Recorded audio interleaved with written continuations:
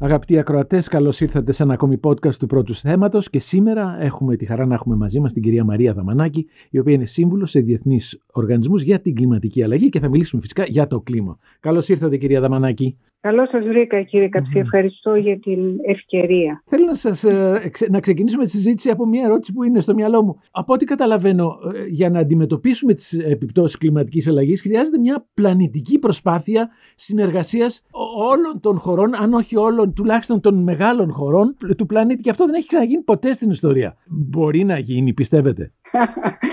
Είναι η ερώτηση του $1 εκατομμυρίου.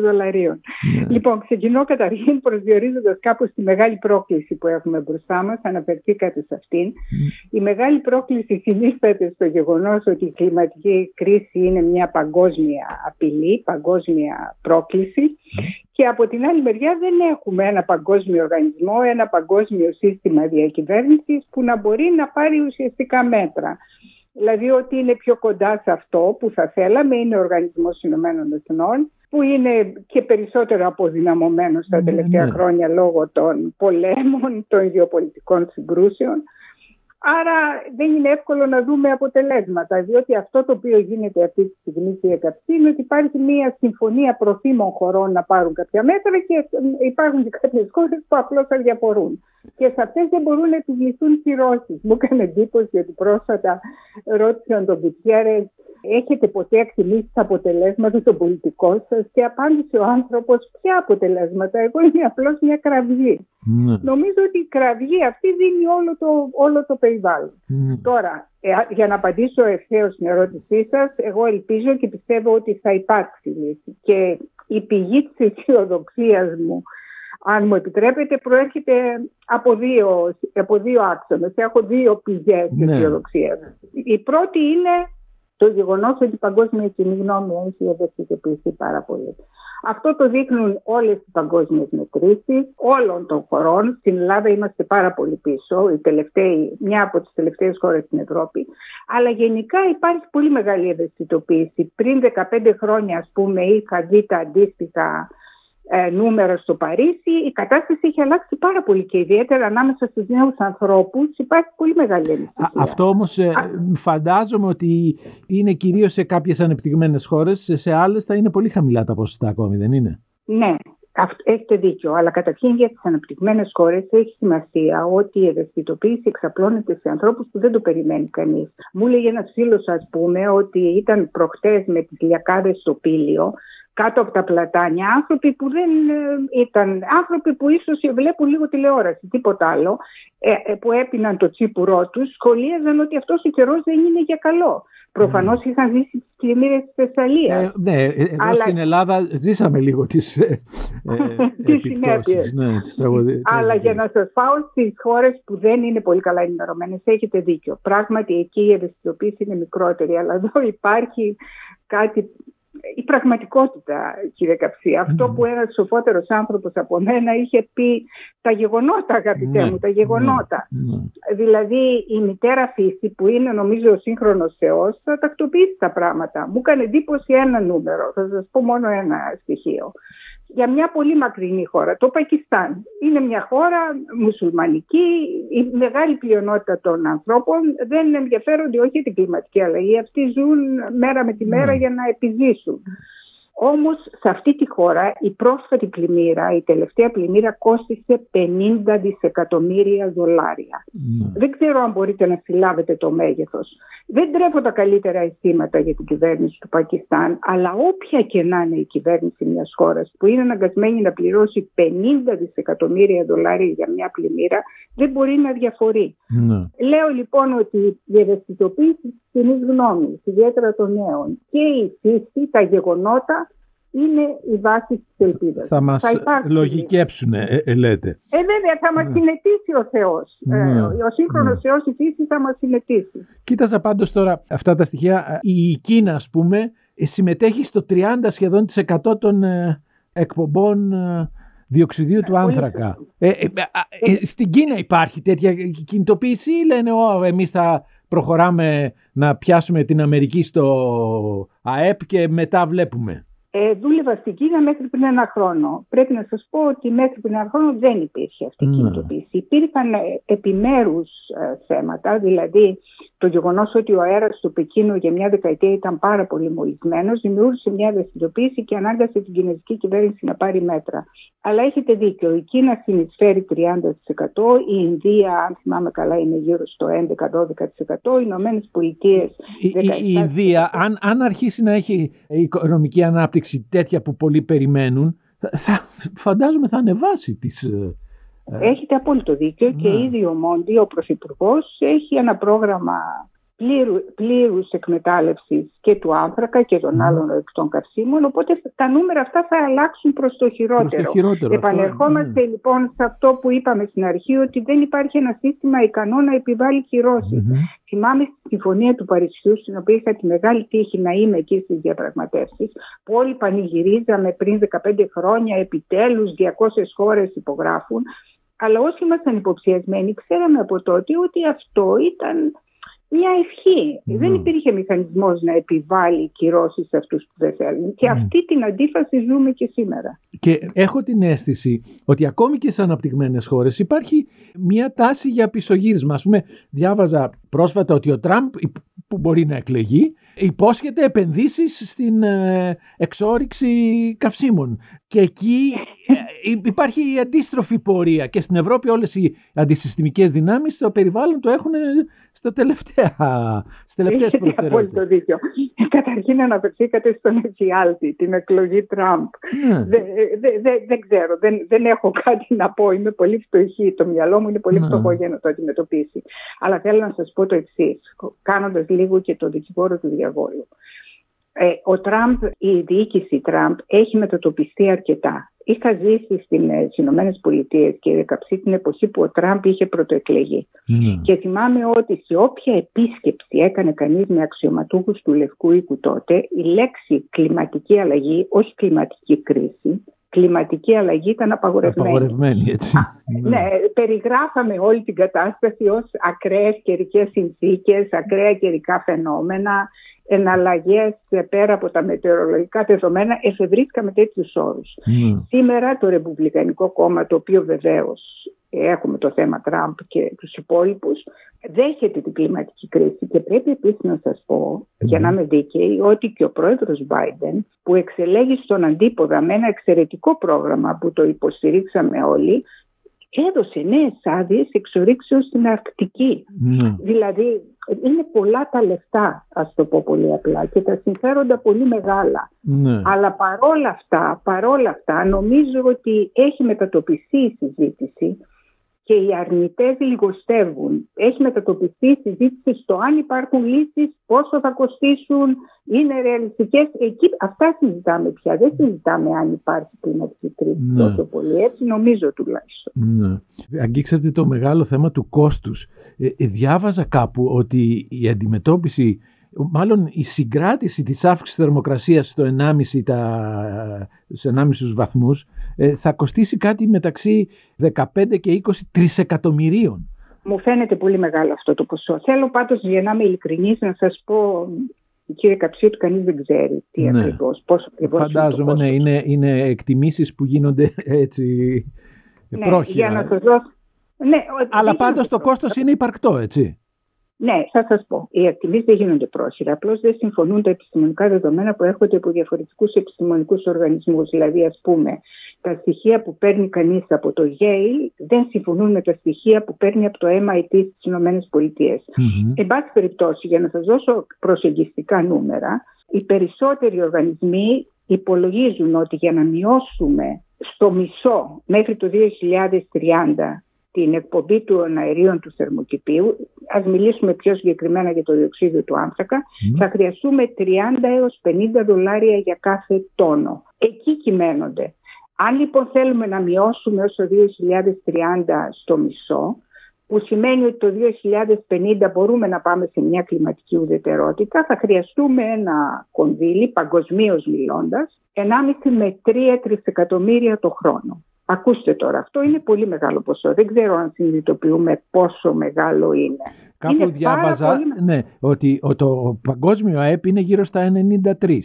Άρα... Ναι, τώρα πάει γύρω στο 103. Άρα μιλούμε για το 1 έως 3% του παγκόσμιου ΑΕΠ. Πολύ σωστά το σημειώνετε. Θέλω όμως να σας πω κάτι άλλο, κύριε Καψή, για να πάμε λίγο βαθύτερα. Όταν δούλευα με μεγάλους τραπεζίτες στην Αμερική, μου έλεγαν πάντα, όταν πρόκειται να κάνεις μια επένδυση, εκτός από το πόσο θα κοστίσει, πρέπει να υπολογίσεις και να φέρεις και το κόστος που θα υπάρχει αν δεν κάνεις τίποτα. Ναι. Δηλαδή υπάρχει αυτό που λέμε non-action cost, το οποίο διάφοροι παγκόσμιοι οργανισμοί το υπολογίζουν. Και δουλεύοντας με το World Economic Forum, σε μια μελέτη που είμαι πολύ περήφανη που συμμετείχα, υπολογίσαμε αυτό το κόστος σε 1,73 τρισεκατομμύρια δολάρια το 2030 και 3,4 τρισεκατομμύρια δολάρια το 2050. Θα μπορούσε δηλαδή να πει κανείς ότι είναι μία ή άλλη. Τι θέλω να πω. Για να σας δώσω το κακό άλλο... είναι ότι το ένα κόστος είναι το πληρώνεις με λεφτά τώρα, το άλλο είναι στο μέλλον και μπορείς να πεις ότι όχι και εκείνο και τ' άλλο. Δηλαδή ακόμη έχουμε αρνητές και αμφισβητείες. Ακόμα. Και εδώ πραγματικά είναι πάρα πολύ δύσκολο να επικοινωνήσεις όλα αυτά στον απλό άνθρωπο και να πιστεί. Αλλά για να προσθέσω και κάτι άλλο, κύριε Καψή, αυτή τη στιγμή που μιλούμε, δημοσίευσαν οι ΗΠΑ μια πρόσφατη μελέτη για το πόσο κοστίζουν οι εξοπλισμοί σήμερα παγκοσμίως. Είναι πάνω από 3 εκατομμύρια δολάρια. Δηλαδή με κάποιες προσπάθειες να πάμε σε μια πιο ήρεμη κατάσταση στον πλανήτη, θα εξοικονομηθούν τουλάχιστον τα μισά από αυτά που χρειάζονται. Είναι τα πράγματα, όπως βλέπετε, δεμένα μεταξύ τους. Και πραγματικά ο πλανήτης πορεύεται σε μια κατάσταση πλανητικών προκλήσεων χωρίς πολλές σταθερές. Αλλά σε αυτό το πλανήτη ζούμε και δεν έχουμε άλλη επιλογή. Ναι. Απλώς έχω την αίσθηση ότι, όπως μας δείχνει και το παρελθόν, μόνο μετά από μια πολύ μεγάλη καταστροφή γίνονται κάποια πραγματικά βήματα πρόοδου και για ένα πολύ συγκεκριμένο διάστημα μετά ξεχνιούνται. Ναι, δεν θέλω να κακομελετώ, αλλά νομίζω ότι προσεγγίζουμε το σημείο που περιγράφεται. Τώρα υπάρχει και ένα ζήτημα και κατανομής του κόστου. Δηλαδή, το να πει κανείς ότι οι ΗΠΑ θα κάνουν δεν ξέρω πόσα δισεκατομμύρια επενδύσεις είναι εφικτό. Οι μικρότερες χώρες ζητάνε αυτά τα χρήματα από τις πιο αναπτυγμένες, έτσι. Το οποίο επίσης δεν βλέπουμε. Υπάρχει ένα θέμα δικαιοσύνης μεταξύ μη αναπτυγμένων χωρών που λένε ότι θέλουμε και εμείς να φτάσουμε όπως εσείς στο επίπεδο σας, κάνοντας βρώμικες εισαγωγικά επενδύσεις, και οι άλλοι που λένε όχι, γιατί θα μολύνεται το περιβάλλον. Ναι, και αυτό είναι, αν θέλετε, η μεγάλη πρόκληση σε όλες τις διεθνείς διασκέψεις. Αυτό που περιγράφεται είναι η μεγάλη αντίθεση ανάμεσα, στις αναπτυγμένες και τις αναπτυσσόμενες χώρες, που δημιουργεί κάθε φορά αυτό που συμβαίνει, δηλαδή το μπλοκάρισμα οποιοδήποτε αποφάσεων. Και για να είμαι δίκαιη και για να είμαστε δίκαιοι, πρέπει να δεχτούμε ότι αυτές οι χώρες έχουν επιχειρήματα και εξηγούν. Δεν μπορεί να την ζητήσει να μείνουν στη φτώχεια επειδή δεν θα μπορούν να έχουν. Πολύ σωστά. Δηλαδή, επιπλέον υπάρχει και ένα άλλο θέμα που τους ερεθίζει, αν μου επιτρέπετε, και το έχω ζήσει παρακολουθώντας, παραδείγματος χάρη, τη συνάντηση των G7 στην Ινδία. Δηλαδή, αυτοί έχουν το εξής επιχείρημα. Όταν έγινε η Συμφωνία του Παρισιού, μας υποσχεθήκατε 100 δισεκατομμύρια δολάρια σε ένα ταμείο για να προσαρμοστούμε. Μας δώσατε κάτι γύρω στο 6% αυτού του ποσού, όχι παραπάνω, σύμφωνα με τις εκτιμήσεις του Οργανισμού Ηνωμένων Εθνών. Στη Γλασκόβη, επειδή υπήρξε μεγάλη αντίδραση από αυτές τις χώρες, οι υποσχέσεις ανέβηκαν στα 200 δισεκατομμύρια δολάρια στην παγκόσμια διάσκεψη στη Γλασκόβη. Και από αυτά τελικά, το μόνο που καταφέραμε είναι τώρα στο Ντουμπάι και πριν στην Αίγυπτο να συμφωνήσουμε σε ένα ταμείο που λέγεται Loss and Damage Fund, στο οποίο έχουν κατατεθεί κάποιες εκατοντάδες εκατομμύρια δολάρια. Δηλαδή δεν είναι εντάξει ο αναπτυγμένος κόσμος και στις υποσχέσεις τους. Και δεν μιλάμε για τεράστια ποσά. Δηλαδή μόνο για τη σωτηρία της Ελλάδος στην οικονομική κρίση δώσανε τόσα δις. Ναι, δεν μιλάμε για τεράστια ποσά. Δηλαδή το 100 δισεκατομμύρια δολάρια στο Παρίσι και το 200 δισεκατομμύρια δολάρια στη Γλασκόβη θεωρήθηκε πολύ λογικό ποσό. Αν λοιπόν οι αναπτυγμένες χώρες δεν τηρούν τις υποσχέσεις τους, είναι πολύ εύκολο να υψώνουν το δάκτυλο στην Κίνα ή στην Ινδία. Αλλά αυτές οι χώρες και γενικά οι χώρες των BRICS έχουν τα δικά τους επιχειρήματα, τα οποία δεν μπορεί κανείς Και κάποιοι χρησιμοποιούν ανάλογα επιχειρήματα και για το εσωτερικό των χωρών. Δηλαδή, όταν λες σταματάμε την εξόρυξη άνθρακα, σημαίνει ότι κάποιες χιλιάδες ανθρακορίχοι θα μείνουν χωρίς δουλειά, οι οποίοι ξεσηκώνονται και λένε κάτι που το οποίο από ό,τι καταλαβαίνω συνέβαλε πολύ στην νίκη του Τραμπ. Ότι για όλους αυτούς οι οποίοι πλήττονται σε εισαγωγικά από τα μέτρα, πρέπει να υπάρχει και εκεί μια εναλλακτική οδός, δεν πρέπει? Ασφαλώς πρέπει, και αυτό είναι ένα πρόβλημα που αντιμετωπίζει και η Ευρώπη. Δηλαδή και στη δική μας οικογένεια η Ευρώπη έχει το πιο προηγμένο, ας το πω έτσι, πρόγραμμα για την αντιμετώπιση της κλιματικής αλλαγής. Το λέω γιατί για ορισμένα πράγματα αξίζει να είμαστε και περήφανοι. Αλλά ειδικά στο θέμα του άνθρακα υπήρξε και στο Ντουμπάι μια πολύ μεγάλη πρωτοβουλία από τον πρόεδρο Μακρόν, την οποία στήριξε και ο Μπάιντεν, αλλά η οποία δεν ευδοκίμησε τελικά, γιατί και η Ευρώπη έχει θέματα να λύσει. Δηλαδή κατάφερε να πείσει τη Σλοβακία και τη Τσεχία να μπουν σε αυτή τη λογική, αλλά χρειάζονται πάρα πολλά κονδύλια αποζημιώσεων σε όλους αυτούς τους ανθρώπους που σταδιακά, γιατί μιλούμε για σταδιακή εξάλληψη της χρήσης άνθρακα, που σταδιακά θα βρεθούν χωρίς δουλειά και χωρίς κανένα απολύτως εισόδημα σε ολόκληρες περιοχές. Και πρέπει να πω εδώ ότι και αυτές οι συμφωνίες που η Ευρώπη προσπαθεί να προωθήσει στα πλαίσια αυτού που λέμε πράσινο πακέτο, Green Deal, μπλοκάρονται πια στο Ευρωπαϊκό Κοινοβούλιο από το Ευρωπαϊκό Λαϊκό Κόμμα και άλλες δυνάμεις. Δηλαδή δεν είναι εύκολα τα πράγματα και για μας. Είναι εφικτό όμως να κινηθούμε χωρίς ορυκτά καύσιμα? Αν μου πείτε να κλείσουμε τις τρόφιγγες τώρα, θα σας έλεγα δεν είναι εφικτό. Αλλά κανείς δεν ισχυρίζεται ότι αυτό είναι η λύση. Η λύση είναι να υπάρξει, καταρχήν να συνειδητοποιηθεί ότι τα ορυκτά καύσιμα είναι ο ελέφαντας στο δωμάτιο. Κύριε Καψή, για πρώτη φορά μετά από τόσες διασκέψεις του ΟΗΕ για το κλίμα, μόνο στο Ντουμπάι, στην 28η διάσκεψη, μπήκε με σαφήνεια αυτή η εκτίμηση. Μέχρι τώρα λέγαμε να πάρουμε μέτρα εξοικονόμησης ενέργειας, να αναπτύξουμε εναλλακτικές μορφές, αλλά η αναφορά στην εξάλληψη των ορυκτών καυσίμων σταδιακή και χωρίς αποτελεσματικά μέτρα, το δέχομαι αυτό, γιατί η απόφαση του Ντουμπάι είναι ημιτελής, ατελής και αναποτελεσματική και ό,τι άλλο θέλετε. Αλλά ένα θετικό γεγονός που πρέπει να κρατήσουμε είναι ότι για πρώτη φορά είδαμε μια αναφορά. Αλλά να σας βάλω ένα πρόβλημα. Ας πούμε, εμείς στην Ελλάδα κάθε χρόνο εισάγουμε δεν ξέρω πόσα δισεκατομμύρια πετρέλαιο, φυσικό αέριο κτλ. Είναι σκόπιμο να βγάλουμε το φυσικό αέριο που ενδεχομένως υπάρχει στην περιοχή μας? Γιατί να πληρώνουμε τους Άραβες και τους δεν ξέρω τι και να μην βγάλουμε το δικό μας, αφού έτσι κι αλλιώς θα χρησιμοποιήσουμε για κάποια χρόνια? Για κάποια χρόνια θα χρησιμοποιήσουμε αναγκαστικά ιδιαίτερα φυσικό αέριο, πράγματι. Θέλω όμως εδώ να σας επισημάνω το εξής. Δεν υπάρχει καμία επιστημονική μελέτη άξια λόγου που να επιβεβαιώνει αυτά που βλέπω, το λέω δυστυχώς, να γράφονται σε ελληνικά μέσα ενημέρωσης ότι περίπου έχουμε τα κοιτάσματα που θα κάνουν τους Έλληνες πλούσιους. Καμία απολύτως επιστημονική μελέτη. Δεν υπάρχει αυτή τη στιγμή που να πείθει γι' αυτό. Επιπλέον, πρέπει κανείς να σκεφτεί ότι η τιμή του φυσικού αερίου, αν πάρθουν κάποια μέτρα, δεν θα είναι αυτή που είναι σήμερα. Βεβαίως υπάρχουν οι γεωπολιτικές εξελίξεις που δεν τις ελέγχουμε, αλλά αν έχεις να κάνεις επιλογή να επενδύσεις σε μορφές ενέργειας ανανεώσιμες ή να αρχίσεις να ψάχνεις για το ενδεχόμενο να έχεις κάποιο κοίτασμα φυσικού αερίου, το οποίο μάλλον θα είναι φτωχό, νομίζω ότι η επιλογή είναι προφανής. Αυτή είναι η γνώμη μου, αλλά βεβαίως ακούω και τον αντίλογο. Δεν υπάρχουν όμως αυτή τη στιγμή, και θέλω να το πω με απόλυτη βεβαιότητα και κατηγορηματικότητα, μελέτες που να αποδεικνύουν ότι έχουμε σοβαρά κοιτάσματα, τα οποία να είναι, πώς να το πω, εμπορικά εκμεταλλεύσιμα σε τέτοιο βαθμό, ώστε να μας πείσουν ότι πρέπει να προχωρήσουμε σε αυτό. Και επιπλέον πρέπει να σκεφτούμε και τις γεωπολιτικές εντάσεις στην περιοχή μας. Μόλις χθες, κύριε Καψή, η Λιβύη ανακοίνωσε ότι επεκτείνει τα χωρικά της ύδατα στα 12.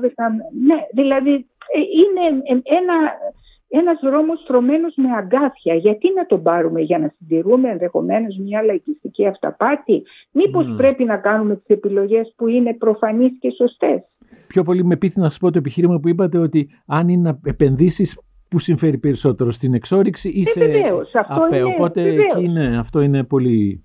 Αλλά μια και μιλάμε για ΑΠΕ και στην Ελλάδα, κύριε Καψή, να σημειώσω και το εξής. Δεν υπάρχει αμφιβολία ότι οι εξαγγελίες της κυβέρνησης για την επένδυση στις ΑΠΕ είναι θετικές.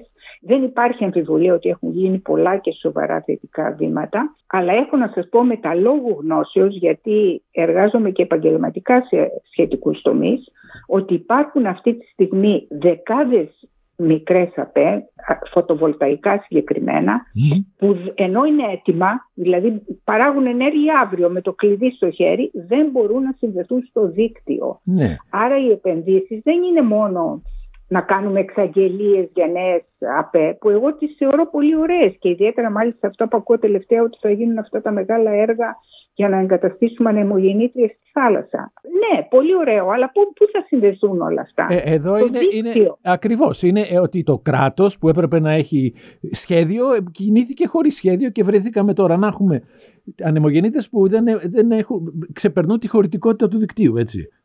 Βεβαίως, οι επενδύσεις στο δίκτυο, θέλω να πω, κύριε Καψή, ότι κοστίζουν, δεν είμαι αφελής, κοστίζουν πάρα πολύ, είναι ένα συνολικό ευρωπαϊκό πρόβλημα. Και αν θέλετε, για να μιλήσουμε και λίγο έτσι τη γλώσσα που καταλαβαίνουν οι απλοί άνθρωποι, δεν αποδίδουν εκλογικά, διότι είναι μακροπρόθεσμες. Δηλαδή, μία εξαγγελία ανανεώσιμων πηγών ενέργειας, συγχωρέστε με να το πω, είναι άμεσα εξαργυρώσιμη στις επόμενες εκλογές. Η επένδυση στο δίκτυο θέλει πενταετίες και δεκαετίες. Η επένδυση στην αποθήκευση ενέργειας πάνω από δεκαετία, και είναι τεράστια τα ποσά, αλλά εκεί πρέπει να πάμε. Και εγώ θα ήθελα να δω να υπάρχουν αντίστοιχα κονδύλια που να δεσμευθούν εκεί από το περίφημο σχέδιο, το RFFF, δηλαδή το Ταμείο Ανάκαμψης. Είναι πάρα πολλά τα ζητήματα που ανοίγει. Ναι, πολλά. Δηλαδή, σκέφτομαι... Αλλά θέλω απλώς να πω ότι να έχουμε αίσθηση ότι οι ανανεώσιμες πηγές χρειάζονται και δίκτυο. Ας κρατήσουμε αυτό. Μήπως σε σχέση πάντα με την κλιματική αλλαγή βιαστήκαμε να εγκαταλείψουμε την πυρηνική ενέργεια? Δεν συμφωνώ σε αυτό. Να εξηγήσω τι εννοώ.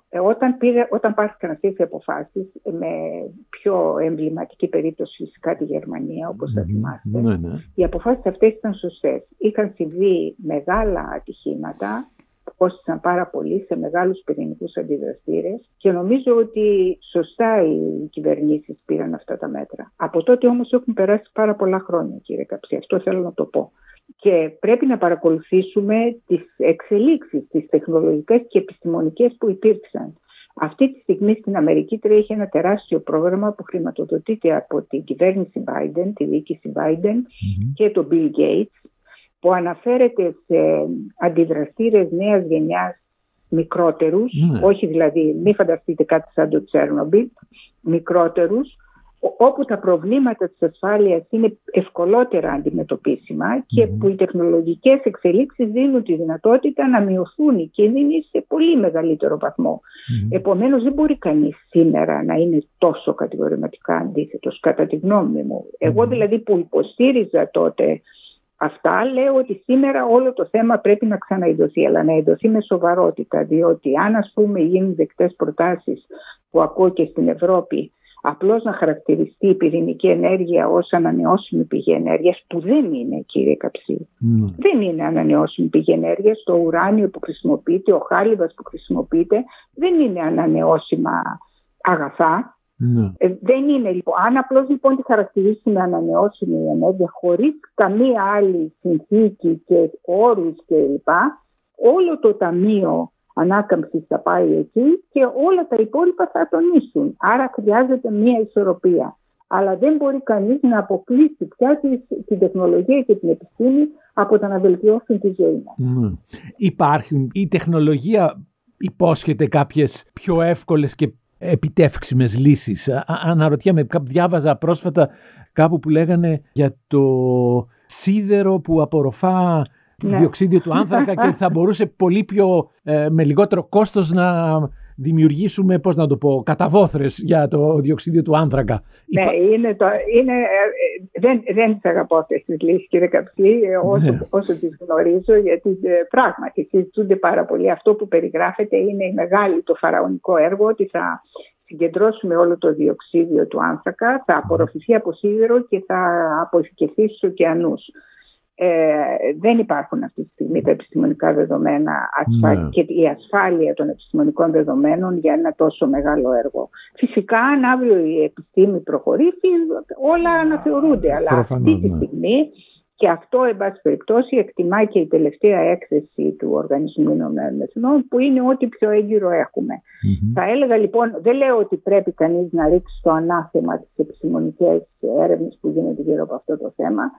Αλλά τι να σας πω, αγαπώ τη θάλασσα περισσότερο και ήθελα να σημειώσω ότι ο πρόεδρος Μακρόν πρόσφατα ανακοίνωσε ένα τεράστιο πρόγραμμα που θα συνδέσει τη θάλασσα με την κλιματική αλλαγή. Νομίζω ότι είναι καιρός να το κάνουμε και στη χώρα μας. Είμαστε μια χώρα θαλάσσια, πάρα πολύ θα έλεγα. Πώς συνδέεται αυτό? Υπάρχουν προγράμματα που επενδύουν στην αναγέννηση της θάλασσας, στην αναγέννηση των θαλάσσιων οικοσυστημάτων, διότι αυτή τη στιγμή η θάλασσα, οι ωκεανοί, απορροφούν περίπου το 30% του διοξιδίου του άνθρακα του πλανήτη. Δηλαδή, για να το πω πολύ απλά, κύριε Καψή, αν πάρουμε μια ανάσα, αναπνέουμε οξυγόνο. Αν πάρουμε μια δεύτερη ανάσα, αυτή προέρχεται από τη θάλασσα. Οι ωκεανοί μας δίνουν το 50% του οξυγόνου που έχουμε.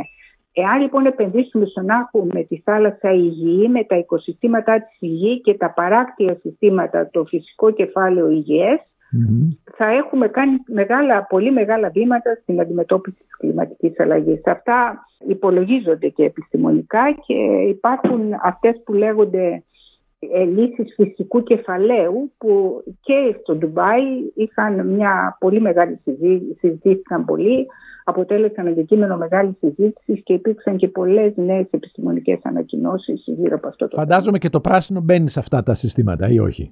Βεβαίως.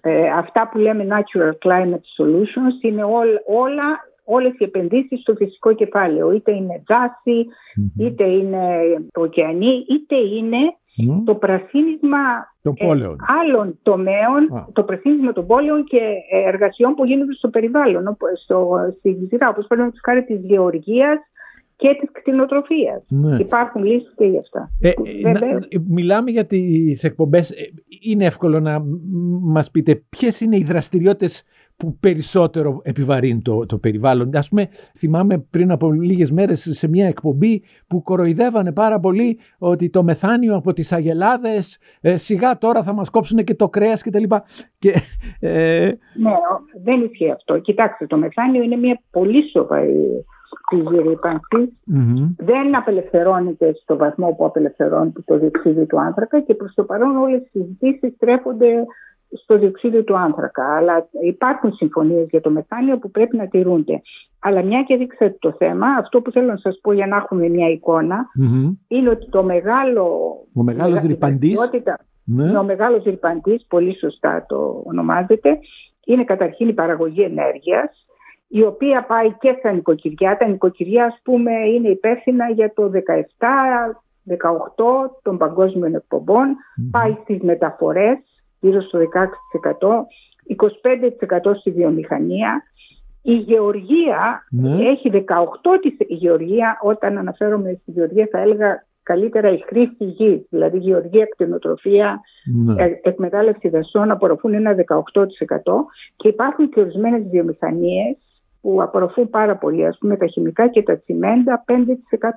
Όχι απορροφούν, εκπέμπουν, λάθος έκφραση, το αντίστροφο. Άρα λοιπόν, εδώ πρέπει να γίνουν κάποιες επιλογές και από εμάς. Δηλαδή, δεν μπορούμε να περιμένουμε όλα αυτά να γίνουν ως εκθαύματος από τις κυβερνήσεις, από το παγκόσμιο σύστημα και εμείς ως άνθρωποι, ως πολίτες, ως άτομα να μην κάνουμε κάποιες επιλογές. Τι θα ήταν αυτές? Νομίζω ότι αυτό θα ενδιαφέρει πολύ όλους μας. Τι μπορούμε να κάνουμε εμείς, δηλαδή? Κοιτάξτε, καταρχήν να μιλήσουμε για αυτό που είπατε πριν, μην τρώμε κρέας. Καταρχήν επιλέγουμε έναν τρόπο ζωής όλοι μας.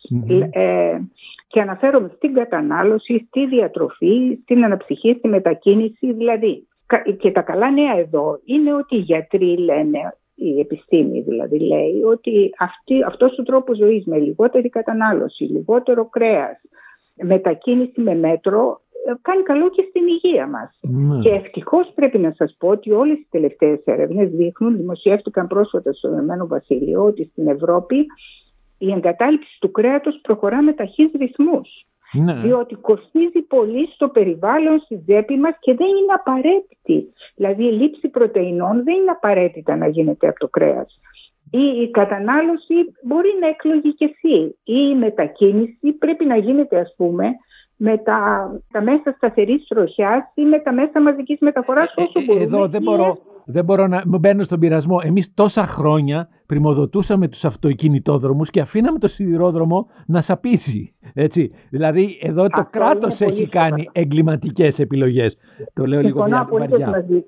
Και θα έλεγα ότι συνολικά στην Ευρώπη επιδοτείται το αυτοκίνητο. Το αυτοκίνητο συμβάλλει, είναι ορυπαντής 12%, κύριε Καψή. 12% είναι τα αυτοκίνητα. Τα αυτοκίνητα που παίρνουμε όλοι μας. Να περπατάμε λίγο περισσότερο και καλό θα μας κάνει δηλαδή.